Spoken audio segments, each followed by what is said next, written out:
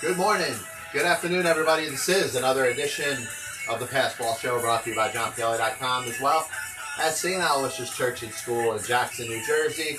Glad to be with you. The 11th day of April 2019. Obviously a very special day in my life. We'll talk about that in a minute. Lots of stuff to get into in the world of baseball, sports, and unifying America. And I do appreciate everybody tuning in. Anything that's on your mind that you want to chat about in regards to anything going on in the world of sports, just please, you can either comment on the Facebook Live or Periscope feed. If you're watching through YouTube, you can always leave some comments in that section. Unfortunately, I don't get those comments till after the show, so I'll be happy to address them, and I try to address everything that's brought up in the show. But, you know, today is an interesting day because I'm thinking about all the different things that are going on in the world of sports. You got the NHL playoffs getting started yesterday, the NBA playoffs right about to get started, the Masters this weekend. You're coming off of the end of the college basketball season, which I find some interest, and I do want to touch on a couple things going on with that. I may or may not be able to talk a little bit about baseball, and obviously those who have listened and watched the show know that baseball is my sport, and it's almost like I feel like I'm missing something if I don't bring up baseball over the content of the show, but we'll try to. And like I said, if you follow the transcript that I put up there, just a little preview of the stuff that I'm going to discuss on this show today. The first thing I wanted to mention, and I wanted to talk about the Field of 64 as it's set up. March Madness, obviously we're in April now, so we know that, you know, the college basketball season's over. And the way this tournament was set up, you know, you looked at Duke, you looked at North Carolina, you looked at Gonzaga, you looked at the top teams that were up there, and Virginia was in the mix, so Virginia ends up winning the championship. It's not much of a shock. Maybe the way that it happened is kind of a little bit of a shock. And we look back on it, and I really believe that this Virginia team that ends up winning the national championship here could really be kind of summarized in what would be the equivalent of one of those ESPN 30 for 30s. Because everything that has happened going back, I mean, geez, you could go back about over 30 years to the history of Virginia college basketball and how much this championship means to that region. Now, listen, Virginia doesn't get, you know, major national play. So when it comes to the likes of Duke and the ACC teams and those teams that are always getting a little more attention, I get it. You know, we look at Virginia and probably not in the elite category when we talk about this college basketball team. And you can follow what has happened over the last calendar year or so.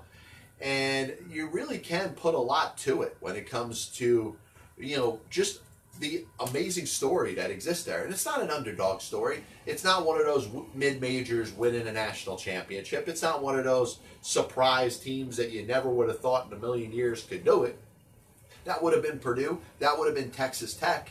But you look at the way that they did it and the way that they battled and really the adversity that they faced going back to last year. The fact that they became the first team in the history of the NCAA tournament to have a number 1 seed and drop and lose to a number 16 seed. When they lost to MBC, Maryland, Baltimore County, as the number 1 seed, that was probably one of the biggest negatives you could ever say about a franchise. There had been some second seeds that lost to 15 seeds, but there had never been a number 1 seed that had lost in the first round of a tournament. And obviously what they have come through and gone through this year, not being a favorite, yes, they were a number 1 seed. So the expectations were that they could make the Final Four, and if you make the Final Four, anything could happen. So nobody's going to sit here and say that they're shocked that Virginia won a national championship. But in the grand scheme of things, looking at Duke, looking at some other teams, they were expected to at some point get knocked off. And the way from the Elite 8 game to the Final Four game to the national championship game, they were in 3 distinct situations where they could have easily lost. And those games need to be replayed. And those games need to be analyzed and discussed about how close they came to defeat in the last 3 games that they played. They could have easily lost to Texas Tech. They could have easily lost in the Final Four. They could have easily lost in the Elite Eight. And in some cases, you could say, if you're negative on Virginia, if you're not a big Virginia fan, you could say that they should have lost in a couple of those instances. And hitting the shots that they did down late in those games were absolutely outstanding. And I think if I'm putting together a 30 for 30 on this Virginia team, obviously you want to discuss those last 3 games. You want to talk about, sure, mention the fact that they finished 35-3 this year, so nobody's going to be shocked that they won a national championship. They were 31-3 last year, and the last game that they lost was in the first round to the number 16 seed Maryland-Baltimore County team, which we understand was just unfathomable, should not have happened. And in the history of sports, you look back on some of the bigger upsets in history, that's got to be up there. So that would be part of it as well. But the other thing you have to throw in, going back 35, 36 years, you got to talk about that Virginia team of 1982, 1983. That team that had Ralph Sampson, that team that was expected to be one of the best, or in that given field as it was set up to win the national championship, set to be matched up against the Houston Cougars and Phi Slama Jama and Akeem Olajuwon and Clyde Drexler. That was expected to be the way that was supposed to go. And of course, you got Jim Valvano, the NC State team, and obviously the 30 for 30 and all the different things that have been done in discussion about that team. That Virginia team in 1983 in March Madness was the one that was expected to win. And you look at 35, 36 years of a team not being able to recruit the top players, not being able to get a squad together that was considered deep enough to make a run in the NCAA tournament. And it did it last year with the great season that it had. But it all went to shatters when they lost to Maryland-Baltimore County as the number 1 seed going up against the 16 seed. Something that had never happened in NCAA history, in March Madness, ever. So you can talk about maybe the team being a little bit flawed this year. Sure. Could it have lost any one of the 3 games? Should it have lost all 3 of the games that they played? Probably. You could make a case that they could have and should have. But they made shots when they were given breaks, whether something went their way, whether they got a call. They ended up hitting their shots. If they miss any one of those shots, they're out, they lose, they're not the national champions. So it give them all the credit in the world for continuing to fight, especially in that Purdue game. That Purdue game looked like there was no way that they could have won that game. And every chance that they got, they hit a shot. And like I said, if I'm putting together the equivalent of a 30 for 30 on this Virginia team, I'm talking about what happened last year when they lost in the first round to NBC. And I'm also talking about 35, 36 years ago, that big Virginia team with Ralph Sampson that was considered one of the best teams in the country. And they lost to NC State in the Final Four. And, of course, NC State ends up beating Houston, wins the whole thing. Jim Valvano, yes, all right. That's been embedded in our history if we're thinking about college basketball. But I think more needs to be spoken about this Virginia team. And a great job. Listen, were they ridiculously better than any of their opponents? No. This wasn't a juggernaut. This wasn't a team that was expected to just dominate. But this was a pretty damn good team that won 3 extremely tough games against teams that very well could have beat them. And in the end, they came out ahead. And I think there's 36 years worth of Virginia basketball history that can be put in a nice documentary.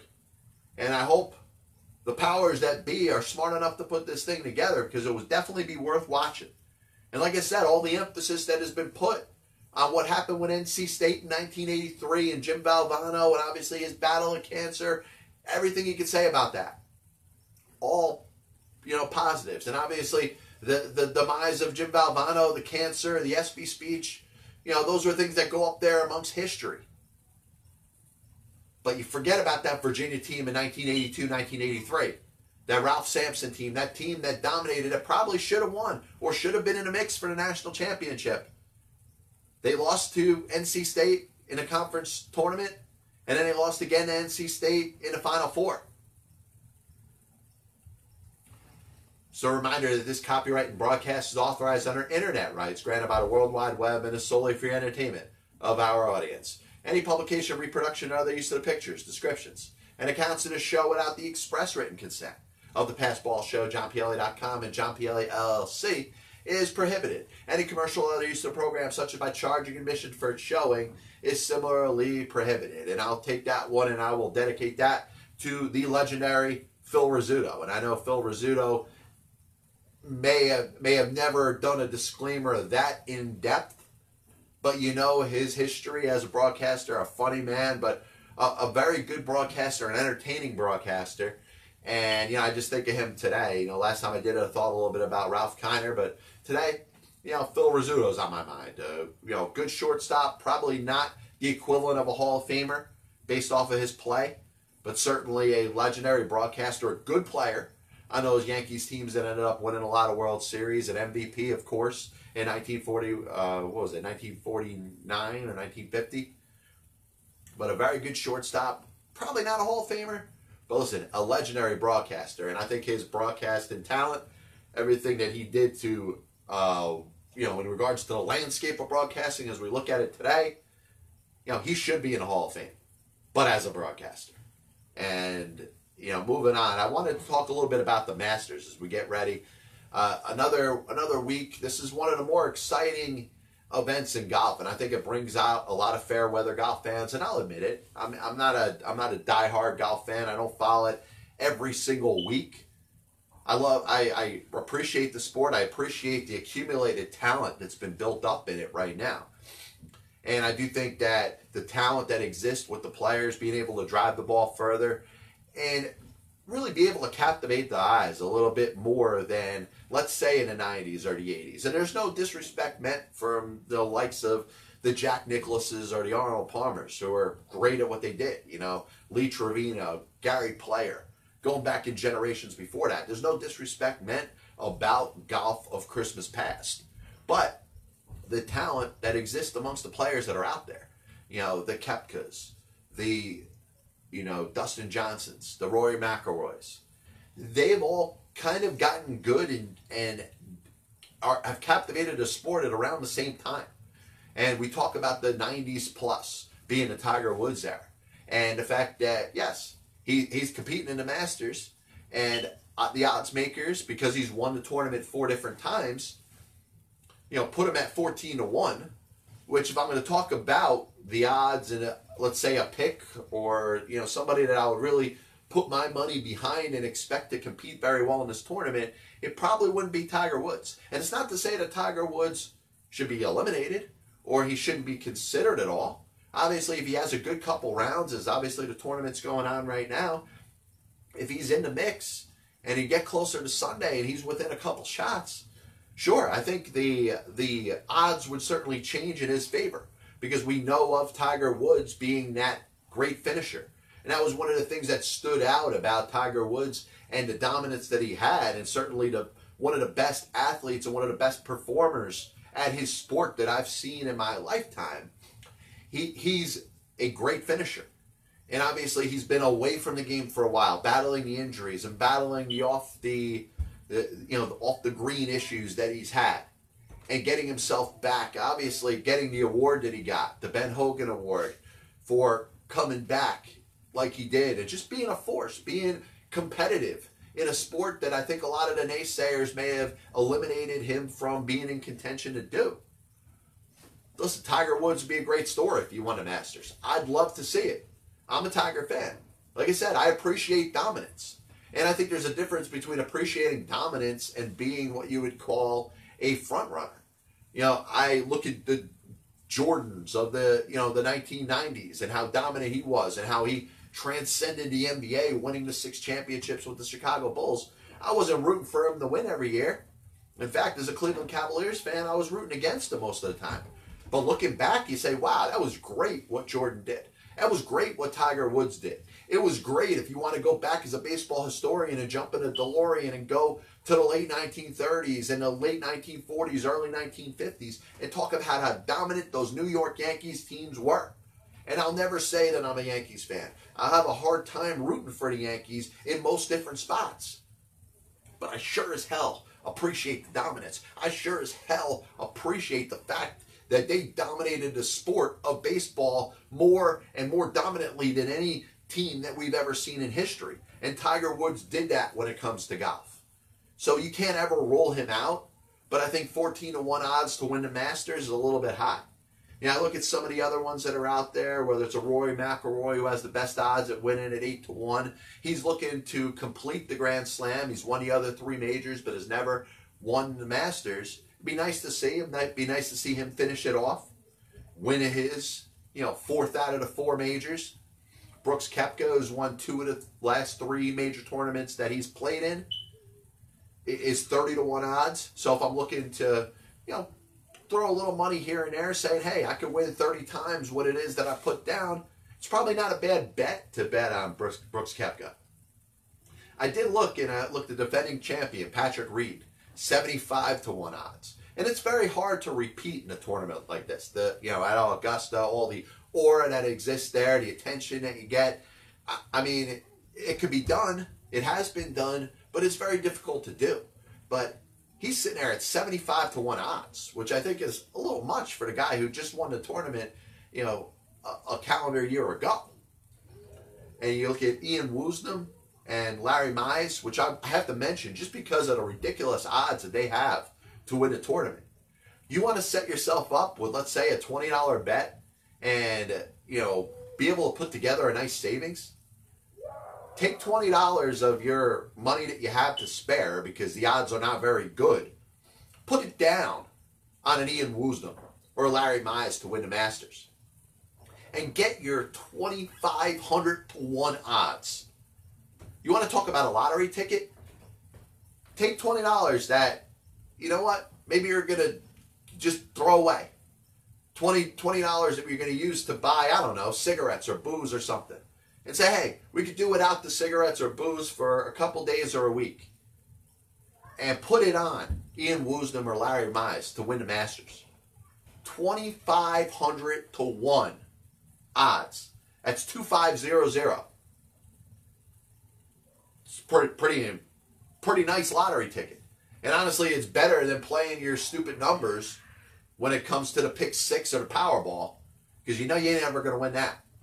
And I don't want to get into another subject, but the lottery as it's set up is pretty much rigged. But talking and kind of transitioning smoothly to rigged lotteries, we're going to talk about the NHL right now. The NHL draft lottery came out, and those who know me know that I'm a New Jersey Devils fan, but I still got to call it for what it is. The New Jersey Devils getting the first overall pick for the second time in 3 years.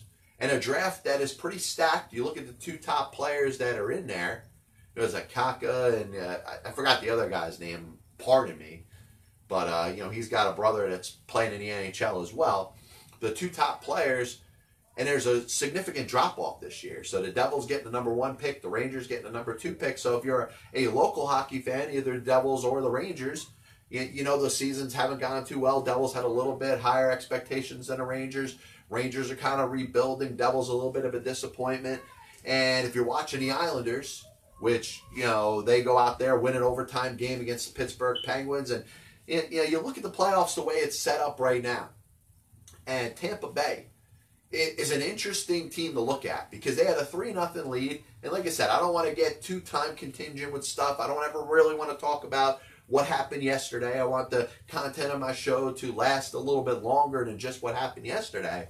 But having a 3-0 lead, being a number 1 seed, being the best team in the NHL by a mile, which the Tampa Bay Lightning were this year, and losing to Columbus could set them back and could put them in a position where they could potentially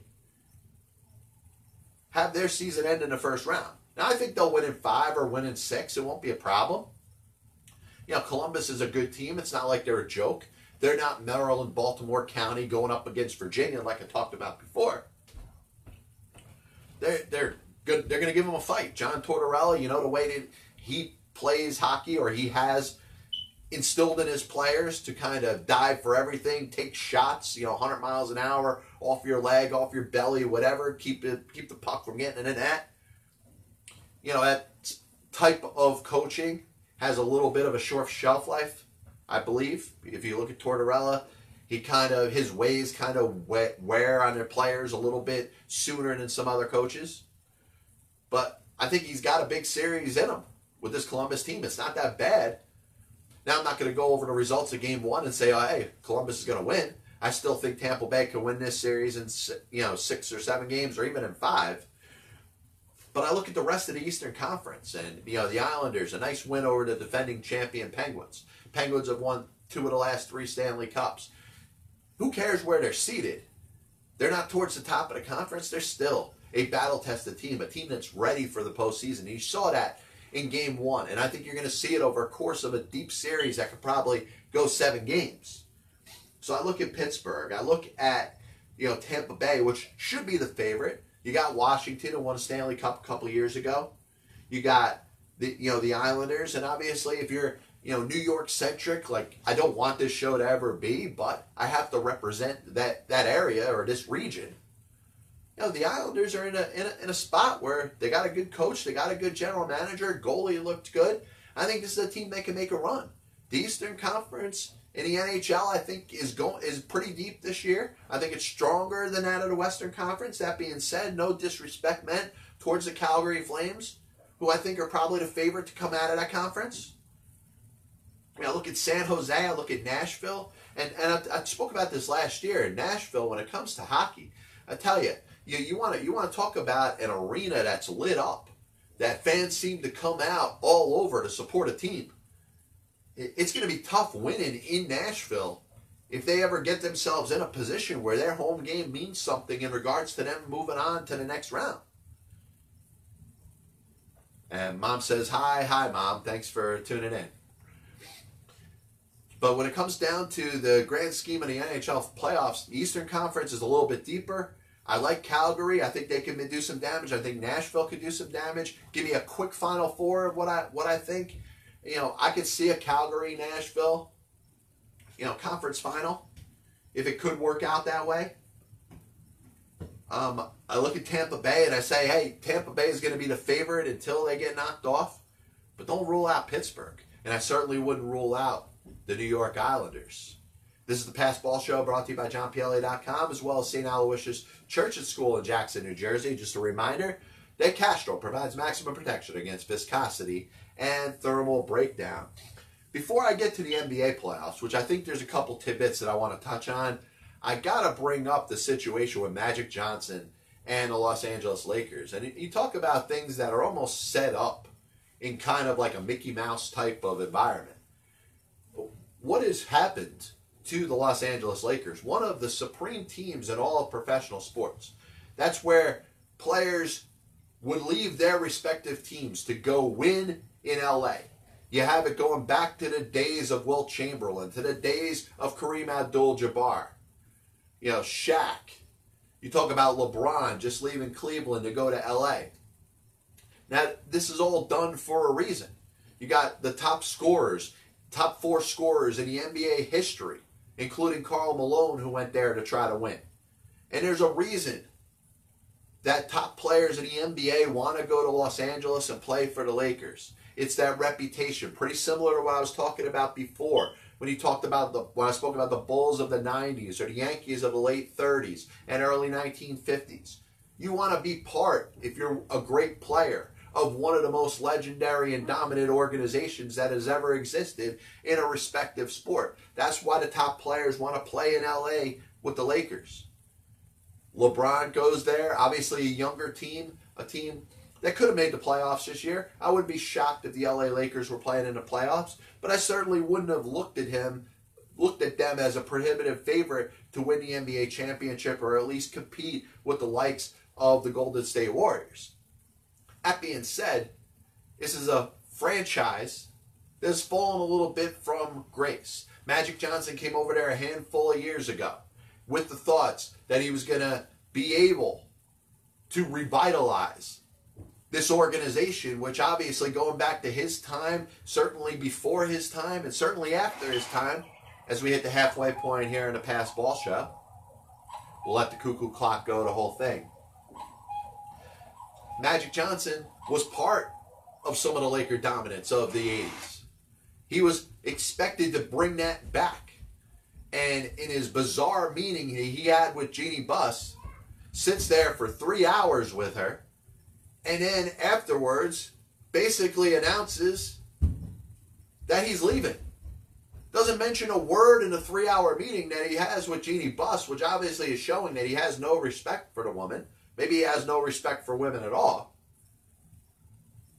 But for him to handle things the way that he did is a sign of how far the Lakers have fallen. And it's a shame that you need a guy like Magic Johnson, a guy who's a legendary figure, an icon of the organization, to come back and kind of throw some salt on the wounds of an organization that has been struggling. They're losing credibility in that region. The Golden State Warriors are making a bid to win their 4th NBA title in 5 seasons. They've been to 4 straight NBA finals. A Golden State team that was kind of looked at as the Little League version of the NBA West Coast over in the state of California. And they got some of the best players in the game, Durant and Curry and Klay Thompson. But you look at the Lakers and how far they've fallen. The Clippers getting in there as the 8th seed. You got the Clippers Warriors round 1. There's no talk about the Lakers. LeBron, not only not getting to his 9th straight NBA Finals, he's not even in the playoffs this year. And he got Magic Johnson basically, and I understand he's got no shame. If you're Magic Johnson, there's nothing wrong with knowing what it is that you are. You know you're a legend. You know you could do just about whatever you want. He went out there, threw some of his money in and bought the Dodgers. He involved himself now with the Lakers. But he's got to admit, at least as he's walking away, that his time in LA running the franchise just now was a failure. And I know icons and Hall of Famers and people that are up there amongst the best of the best will have a hard time admitting this. And they'll have a hard time looking in the mirror and saying that, you know what, for this little bit of time, they sucked.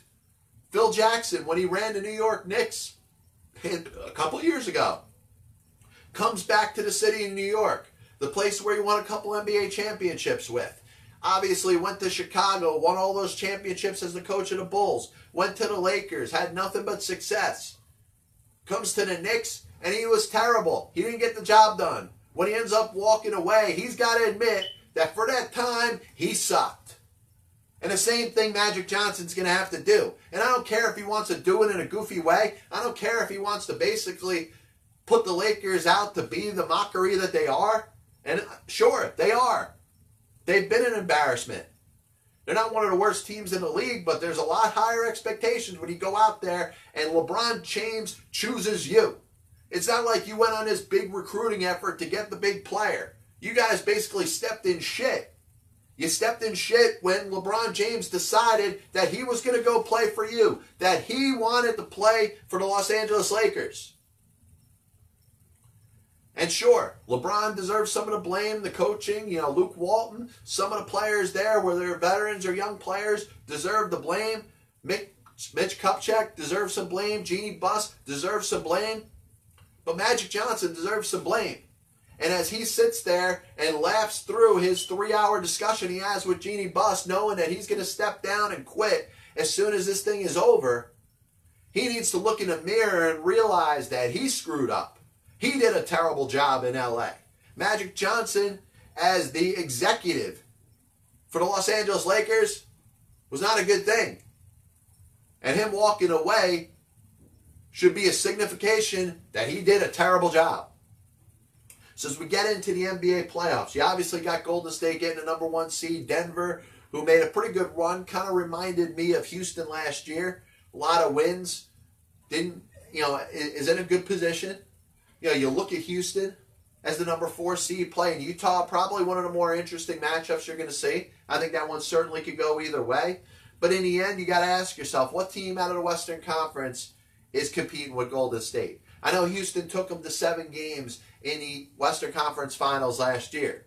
Can Houston be in that position to play them again in the conference finals? They got to get through Utah first. And in fact, they're not going to play in the finals. Houston has the 4 seed is set up. If they win and Golden State wins, they go at it in round number 2. Maybe that's the biggest fight that Golden State's going to have. I don't believe a lot in Denver. I think they got a good team. I really do. But I can't see them beating Golden State. So the question is going to be, in the Eastern Conference, is there a team in that conference that could go up there and beat Golden State in the best of 7 series? And I'll tell you this, I'll believe it when it happens. And it's going to be that simple. You know, I know you got the Greek Freak in Milwaukee. Boston has been a little bit of a disappointment this year. Philadelphia has had higher expectations. Maybe one of those 2 teams can make a run. Toronto, are they a little bit better with Kawhi Leonard than they were without Kawhi Leonard? They sure embarrassed themselves last year going up against Cleveland. Can they make a run in this tournament? Yeah, I like Milwaukee. Like I said, I could see Toronto maybe playing with a little bit of house money, but I know they're getting frustrated there. They fired their coach after being the number 1 seed last year, one of the better teams in the Eastern Conference, for not getting by Cleveland. Well, there's no Cleveland this year. So who's going to come out of that East? And if it is Milwaukee, if it is Boston or Philadelphia, and we look at the construction of the Boston and the Philadelphia rosters as they went through the playoffs last year. These were 2 teams that looked like they were primed to take that next shot and that next run and maybe be a contender in the NBA Finals. And I don't know if I could trust either one of those 2 teams. That being said, if I'm looking at a sleeper, maybe somebody that has underperformed this year that could put things together right now in the NBA and in the playoffs, it could be Boston, it could be Philadelphia. I think Philadelphia, Brooklyn's going to be a fun series, especially if Embiid is not playing. It looks like he may be out for Game 1. And if he is out for Game 1, if you're Brooklyn, if you want a chance to win this series, you want a chance to move on in the next round and maybe have the possibility to play Toronto, you got to win Game 1. And I understand the energy is going to be high. The energy in the Nassau Coliseum for the Islanders was high. New York fans who are probably frustrated now. Giants, Jets not doing well. Rangers, Devils not doing well. The Knicks, you know about the story with them. So you got the Brooklyn Nets and you got the New York Islanders.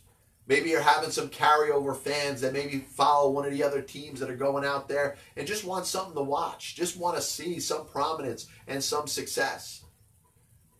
I don't expect the Brooklyn Nets to go very far, but let's be serious. The Brooklyn Nets were not really expected to be a playoff team. Maybe in an ideal scenario was maybe 42-40, and I don't think I could have predicted that when the season started. So they're certainly playing with house money. And if they could go out there and they could win a hard-felt and a deep series against the Philadelphia 76ers, good for them. You know, it's just unfortunate right now, and I know that they've made some great strides. They certainly have.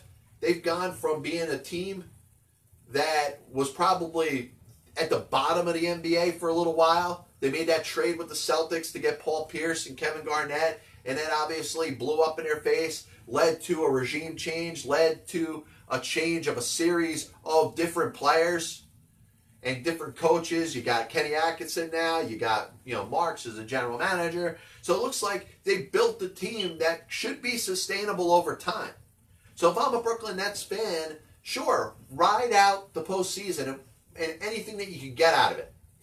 If they can get a couple wins against Philadelphia, if they can get past the first round, take all that, build it up, store it, and apply it next year where the expectations are going to be a little higher. And I'm going to compare the Brooklyn Nets to the New Jersey Devils in hockey last year. And I know we're comparing 2 different sports. I'm kind of jumping all over the place. Whatever. It is what it is. The New Jersey Devils were kind of in the same situation as the Brooklyn Nets were coming into this year, last year. They had a young team, a lot of chemistry, a lot of things went well. Nico Hischier was the #1 overall pick. in the draft the previous year is up there contributing. Taylor Hall is, having probably one of his best seasons. They're getting some good goaltending. They get into the playoffs. They make a little bit of a run. And you look back on it and you say, hey, the New Jersey Devils shouldn't have been here. And obviously we're talking about last year. And the struggle they end up going through is backing up that series of expectations that's going to be out there. And that's what the Brooklyn Nets are going to have to deal with next year. Like I said, you're playing with house money. You can beat the 76ers, maybe give the Toronto Raptors a nice run in the next round of the playoffs. Good for you. I just don't think they're winning a championship. I don't think they're getting to the Eastern Conference Finals. I'm sorry. And like I said, you could be as pro-New York as you want. You could love this team. You could have watched it from, game 1 to game, 80 whatever into the playoffs as we are right now and be behind it. I just don't think that it's strong enough to make a deep run in the playoffs. That being said, the expectations are going to grow when next season starts. And the Brooklyn Nets are going to be expected to build off of what they did this year. And hopefully they won't turn in to the New Jersey Devils, who took major steps back and were one of the worst teams in the Eastern Conference in hockey this past season. This is the famous Budweiser beer. We know of no brand produced by any other brewer that costs so much to brew and age. Our exclusive Beechwood Aging produces a taste, a smoothness, and drinkability you will find at no beer at any cost. So, we've had pretty much a rapid-fire show, a little bit of a recap to this point. We spoke a little bit about the Masters. You want to play some major odds. You want to buy yourself a lottery ticket instead of wasting that money on those Powerball tickets that your numbers are never going to come up. Put a couple bucks on a 2,500 to 1 shot, whether it's Larry Mize or Ian Woosnam. Obviously, your more favorable things, if you're going to pick a reasonable player to finish in the top 10 per se, Roy McIlroy is a favorite at 8 to 1. Brooks Koepka at 30 to 1. Patrick Reed, the defending champ, 75 to 1. Adam Scott at 50 to 1 is probably a good bet. We also spoke a little bit about Virginia, the history of that college basketball franchise and how the results of this past year. And I got to be honest, the NCAA tournament, I wasn't so excited for. I looked at it and I thought it was very top heavy. And if you follow really up to the Elite Eight, most of the cards kind of went the way that they were expected. But then you started to see some upsets. The likes of the Purdues and the Texas Techs and the Michigan States. It was a very good run and a very good, from the Elite Eight on, a very good tournament to watch. Virginia wins the national championship. Of course, a lot of adversity they had to face, being the #1 seed last year and losing in the first round to Maryland, Baltimore County, something that had never happened in the history of college basketball. They go out there and win the championship this year. 35, 36 years ago, the Ralph Sampson team going up against NC State. They haven't had any prominence or any dominance since then. So it's nice to see, and I'm sure you look at Ralph Sampson and that, anybody that's left from that team that's still alive, they're probably pretty happy that Virginia won the whole thing. NHL, NBA previews, I don't know.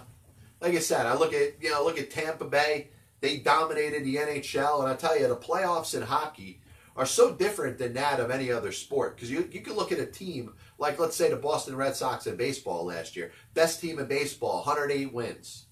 They go out there and win the World Series. Golden State Warriors, whether they win the most games in their conference or the league, they're considered the best team top to bottom, hands down. They're not getting knocked off. They're winning championships. But the NHL is different. Tampa Bay almost has the curse to look at because they had the best team in the NHL over a year. They had the most points.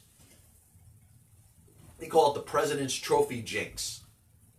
And that's always something that you got to face in the NHL because that game and the playoffs are so different than any other sport. So I would be surprised to see Tampa Bay get knocked off. Obviously, they lose the first game. I don't think they're losing the series. But you look at the likes of Boston and Washington and Pittsburgh and the Islanders, a lot of those teams match up pretty well against each other. So it pretty much is a toss-up. So if we're talking about odds like we were talking about earlier when it comes to betting on golf, maybe I put some odds on a team like the Islanders or a team like Pittsburgh. And it's funny, two of the last 3 years, the Pittsburgh Penguins have won the Stanley Cup. And I bet you could get some good odds on them winning the Stanley Cup again. Probably better odds than that if you were going to bet on Tampa Bay.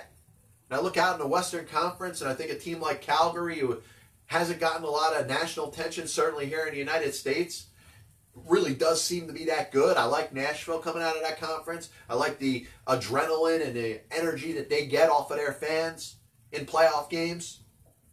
So it's going to be interesting to see how it turns out. I'm going to finish off the show today with a little bit of baseball because, I really couldn't go a show without mentioning baseball at all. And I was talking about this with a buddy off air. We were trying to think, who is, if you're going to put a top 5 together of the best offensive players in baseball. And the reason I say offensive players because in a new era where we talk about WAR and all the analytical stats, we want to try to talk about how good a pitcher is in comparison to a batter. That's apples and oranges. A pitcher does something completely different than a position player does. So I can't say that a pitcher is better than a hitter or a hitter is better than a pitcher. I think those are two separate categories, two separate discussions that you can have. But when it comes to offensive players in baseball, we could all agree, and I bet you most of us could agree, that Mike Trout is the best player right now, has been over the past 5 years, and until at some point he shows any sign of decline, is going to be considered the best baseball player, the best offensive position player in baseball. Now, who is second? Because I think that's a good discussion. And I think there's a good debate you could have between a Boston right fielder and a New York Yankees right fielder. Because you're probably talking about, in Aaron Judge, one of the better up-and-coming stars of the game. And if you're a New York Yankee fan, you probably got your number 99 jersey. And I'll tell you, if you have a number 99 jersey and somehow have it printed, the guy's last name on the top of that number, I don't know what kind of New York Yankees fan you are. Because the Yankees, going back to their inception, when they took over as a new team to replace the Baltimore Orioles in 1903, have never had the players' names on the back of their jersey, ever. And I understand they do it a little bit in spring training, but the Yankees have been known as one of the few franchises in professional sports that do not put names on the back of their jersey. So I digress from that. Aaron Judge, certainly one of the better up-and-coming players in the game. That great season that he had in 2017, hitting the 51 home runs. He was on pace to probably do that again. Got hurt towards the end of last year. Certainly backed up that great rookie season that he had. And Mookie Betts in Boston, 346 batting average, won the MVP last year. He doesn't strike out. So I look at those two players and their positions that they play. They both play right field. And it probably is, at least in my opinion, according to JohnPielli.com, Past Ball Show, myself, the whole thing, it's a discussion between Mookie Betts and Aaron Judge. And I give a slight edge to Mookie Betts, but I will say this. If you said Aaron Judge is the second best player in baseball, I wouldn't tell you that you're completely insane. I wouldn't try to prove to you that you were wrong. I believe that there is enough of an argument that you can make that Aaron Judge is the better player right now.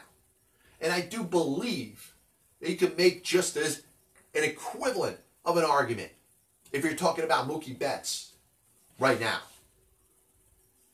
And I give Betts a slight edge. I say he doesn't strike out as much. He hits for a higher average. He plays a little bit better defense, but I'm not talking about it in a way to diminish anything that Aaron Judge does or can bring to the table.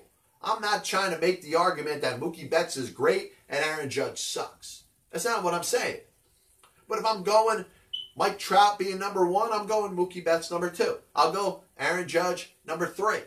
And the next player that I'm going to talk about is somebody that probably gets nowhere near the respect and credit that he deserves for being as good of a ball player as he is. And that's Nolan Arenado of the Colorado Rockies. He's one of the, year after year, a dominant offensive player, puts 35, 40 home runs up every year, drives in well over 100 runs, hits 300, is probably this generation's equivalent to a Brooks Robinson at third base as a defender, and doesn't get the national credit that he deserves. And you hear it kind of segue into this discussion about Mike Trout. Mike Trout not being that, I don't know, transcending player. Everything he does on the back of the baseball card proves that he's the best player in baseball, but doesn't get that national attention. And I actually think that's a lot of hooey. It is. It's a lot of, a narrative that's thrown out there by the national media saying that, well, because Mike Trout's not in the playoffs every year because the Angels are not that good of a team. They haven't assembled enough talent around them, or the talent that they've assembled around them has not equated to a strong enough run in the postseason to be a World Series champion or at least playing in the World Series. And that all is not Mike Trout's fault. You can talk about him playing for the Angels, which we know are like the Mets of New York. The Mets are always going to be the little brother to the Yankees. The Angels out in LA are always going to be the little brother to the Los Angeles Dodgers. It's just a fact. It's just the way it is. But Mike Trout has performed probably at such an elite level that he is starting to get the national attention that he deserves. And you could say nobody knows who Mike Trout is. Listen, I think a lot of people know who Mike Trout is. And I think a lot more baseball fans, good baseball fans, fair weather fans, and fans that just kind of watch the sport a little bit here and there. More of them know who Mike Trout is than a couple years ago. And certainly know more know about Mike Trout than know about Nolan Arenado. So last player, as you're watching my starting lineup figures just fall to the floor, which I guess I'm going to have to pick them up in a little bit. The last point that I want to make is the player that I think in Major League Baseball that without a doubt is a top 5 player that doesn't get a lot of love and respect. Also plays for a losing team. And that's Joey Votto.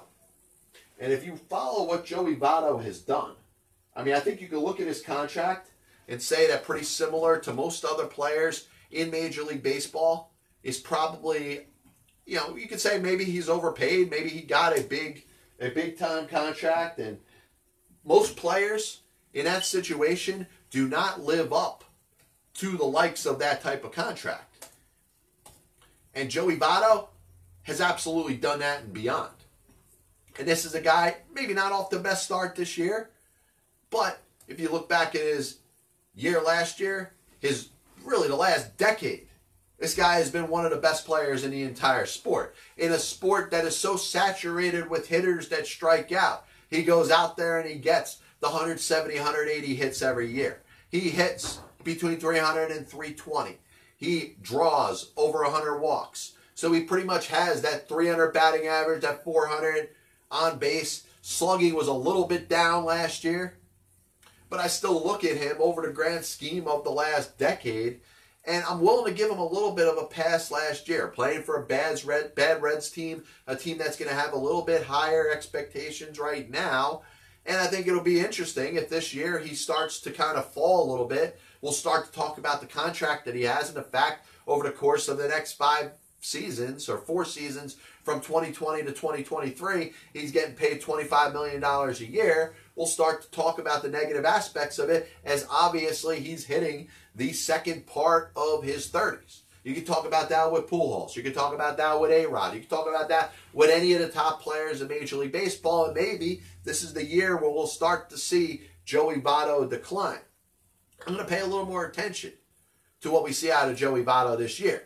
This is a guy did battle a couple injuries last year. Certainly, for the first time, probably in the previous 10 years or so, saw some decline in his bat. He hit 284. He didn't hit 300. You look at a guy for the better part of the prior 10 years was a well over 300 hitter, an OPS guy that's in the high 90s or over 1,000. But I still look at him as one of the top 5 players or top 5 position players in baseball. Obviously, there's guys knocking on the door. Christian Yelich winning the MVP last year with Milwaukee, coming off of the season and the start that he's had this year. Looks like he's on his way. Alex Bregman, I know he's battling an injury. He's going to be out for a couple weeks. But the breakout season he had last year, I'm kind of waiting. I want to see it again. You see it again, you start to talk about Bregman being on the peripheries of being in the top 5. Bryce Harper, he had that great MVP season a couple of years back with the Nationals. Really hasn't backed it up since. And he's playing in Philadelphia now. He's got that big contract. You're going to be talking about Bryce Harper probably in so many different ways. You're going to talk about the expectations that are going to go with that contract. The expectations of going to a place in Philadelphia where I'm not going to say they're starved for winning a World Series. They won it in 2008, got back there in 2009. You could probably talk about the era or the time from 2008 to 2011 or 2007 to 2011 as probably the most successful time in the, 120 or 130 year history of the Philadelphia Phillies and their franchise. Harper's going to go there with expectations. Sure, the season he had in 2015 was one of the better MVP seasons that we've seen in recent memory. But since then, he has struggled, not just to hit for a high batting average, 243, 319, 249 batting averages last 3 seasons, not counting this year, but he's also struggled to stay healthy in certain times. And that Washington Nationals team with the likes of an Anthony Rendon and Max Scherzer and Steven Strasburg, the expectations that are up with that, they never made a big run in the playoffs. So we're looking at Bryce Harper, franchise player, sure, but a player that probably hasn't transcended himself or his team very far. And you could say, hey, well, what about Mike Trout? Mike Trout's teams have not won anything. But Mike Trout, numbers year after year, you say, hey, this guy's the best player in the sport. Bryce Harper hasn't had either one of them since his MVP season in 2015. And that's a problem. You got to do either one or the other. Either be a good player that may not be putting up the numbers that you expect, but you're leading your team to victory, or a player that is just so good that's putting up those numbers year after year. Either one or the other. And Bryce Harper hasn't done that. So if I'm thinking about Bryce Harper being a top 5 position player in all Major League Baseball, pretty similar to Yelich, pretty similar to Bregman, even similar to Aaron Judge in a little bit, I just want to see it again. I want to see Harper have that season where he captivates the National League, where he puts the Philadelphia Phillies on his back, which he certainly has the opportunity to do this year. You got Rhys Hoskins hitting in back of you. You got Real Muto over there. You got a team in Philadelphia that's ready to win right now. And they brought you in because they think that Bryce Harper is the player to get them to the promised land. I want to see it again. Paul Goldschmidt is a guy that I think of along the lines of an Arenado or a Votto, a guy who year after year keeps putting up these kind of numbers. Now you may say, hey, he hasn't done it in Arizona. Well, he's in St. Louis now. He's off to a good start. It's the type of player that you want to see win because you look at the back of the baseball card and you see year after year he just puts up numbers like that. He is like probably Joey Votto when Joey Votto's not Joey Votto anymore. And then I look at J.D. Martinez, a guy who I will continue to say on this show because I'm not right very often. So when I'm right, I'm going to gloat about it. I spoke about J.D. Martinez and how good of a player he was going to be back when he was with the Houston Astros. Back in 2011, 2012. I said this guy has got ridiculous power. It's going to be impossible to see him play in the major leagues and not hit 40 home runs or hit almost 50 home runs and win MVPs. And this player has been that good going back to his time with the Detroit Tigers. So I look at him as a top 10 player, absolutely, when it comes to position players. Maybe next week we'll talk a little bit about pitchers. I do want to thank everybody for tuning into the show. We're almost in overtime mode right now. Like I said, from a time-sensitive standpoint, I don't really want to go any more than 40 minutes because I understand from attention spans. I have attention span issues myself. I want to make sure that the audience and those that do choose to watch the show can stay engaged and intrigued enough. So I do want to thank everybody for tuning in. Show will be on replay. If you missed anything, it'll be up on YouTube. I'll share it again through social media, but also available on iTunes and Google Play. Once again, this is the Passball Show brought to you by JohnPielli.com as well as St. Aloysius Church and School in Jackson, New Jersey. God bless you. And as always, I'll see you on the other side.